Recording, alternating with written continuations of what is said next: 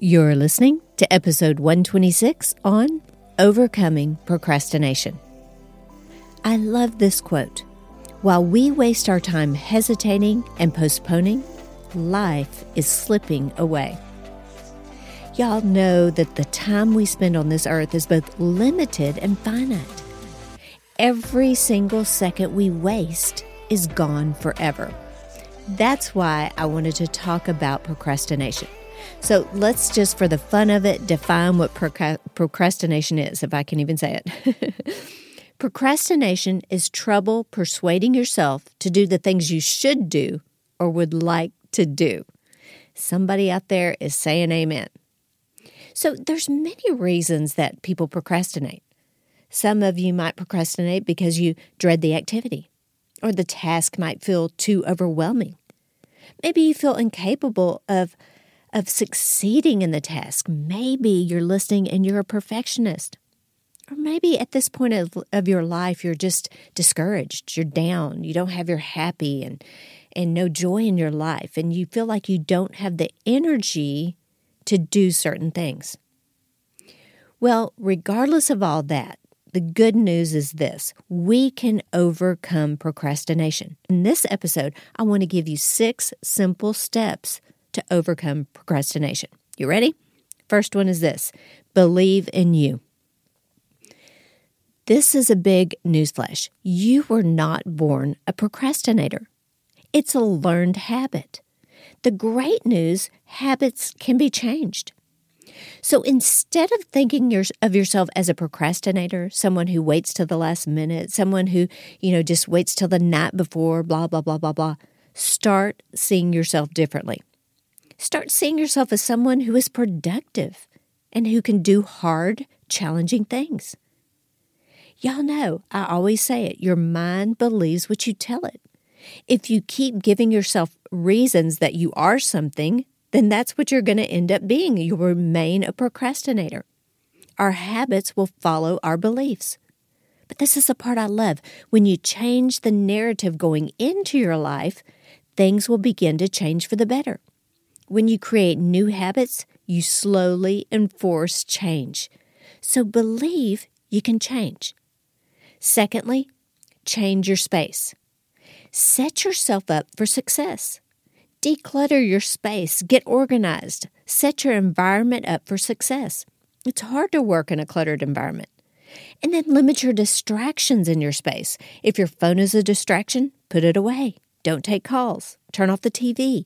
If music helps, turn it on. If it's a distraction, turn it off.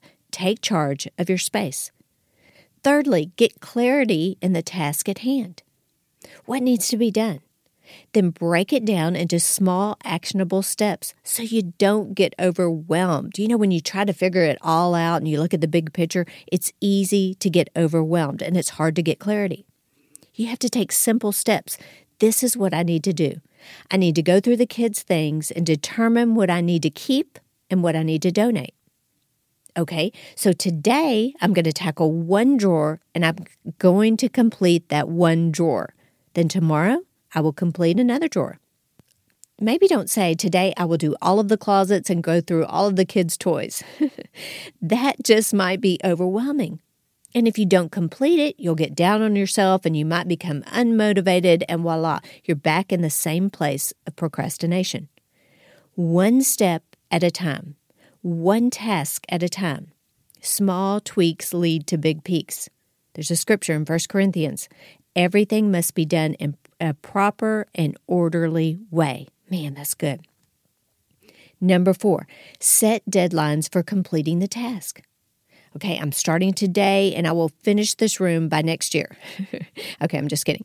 I'm starting today and I will finish by a week from today. Don't say you'll finish by tomorrow if the task is too big. Give yourself time, but not too much to where you can get away with procrastinating. Now that's really good. I'm going to say it again. Give yourself time, but not too much to where you can get away with procrastinating. Setting a deadline will increase your motivation to complete the task at hand. Listen to the scripture in Ecclesiastes. Finishing is better than starting. Man, there's nothing like completing a task. It just amps up your motivation and you feel like you can conquer anything. Number 5, know your times. Galatians 6:9 says this, "Let us not grow weary of doing good, for in due season we will reap if we do not give up." Why do I give you that scripture? To tell you this, know your times. Don't start weary. You are setting yourself up to fail. Don't schedule something when your energy is low and you're just spent. Know when your energy is high and the time that you would be the most motivated. For me, that would be morning and afternoon. I'm actually doing this podcast at 7:30 a.m. because I've gotten up, I've had my quiet time, my coffee. I didn't work out because I'm too sore, but I feel creative and filled with energy. I know my times. In fact, when I'm home, I rarely do any kind of work, meaning my creative work, past 5 or 6 at night. That's just my rules. That's my family time. That works for me. I know me and when I work the best. You have to know you and what works for you. Set yourself up for success. How many times am I going to say that in this episode? Listen to this scripture, Psalm 37:23. "The Lord directs the steps of the godly. He delights in every detail of our lives." Listen, folks, God is in the big stuff, but He's also in the details of our life. We have to be in the details as well.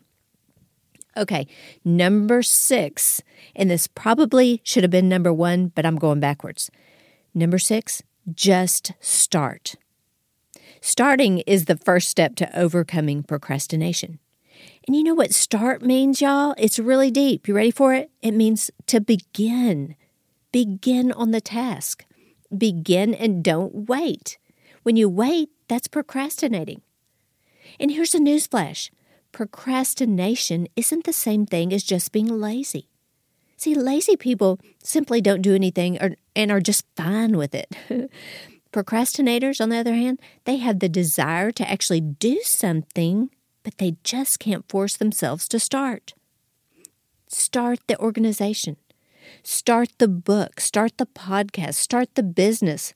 Start going through the garage, the closets, the attic. Start opening drawers that you just don't want to open. Start. Okay, there you have it. Number 1, believe in yourself. Number 2, change your space. Number 3, get clarity. Number 4, set deadlines. Number 5, know your times. And number 6, start. Listen, y'all, procrastination can be overcome. It won't happen overnight, but it can and will happen if you have the mindset and the backbone to change. Here's a little side note. When you procrastinate, you're teaching your kids to put off things. You're teaching your kids to wait until the last minute, which can lead to frustration and steal your peace and joy in your home. Teach them now what you wish you would have learned earlier in life. You can do it. Don't wait until tomorrow to start. Begin today.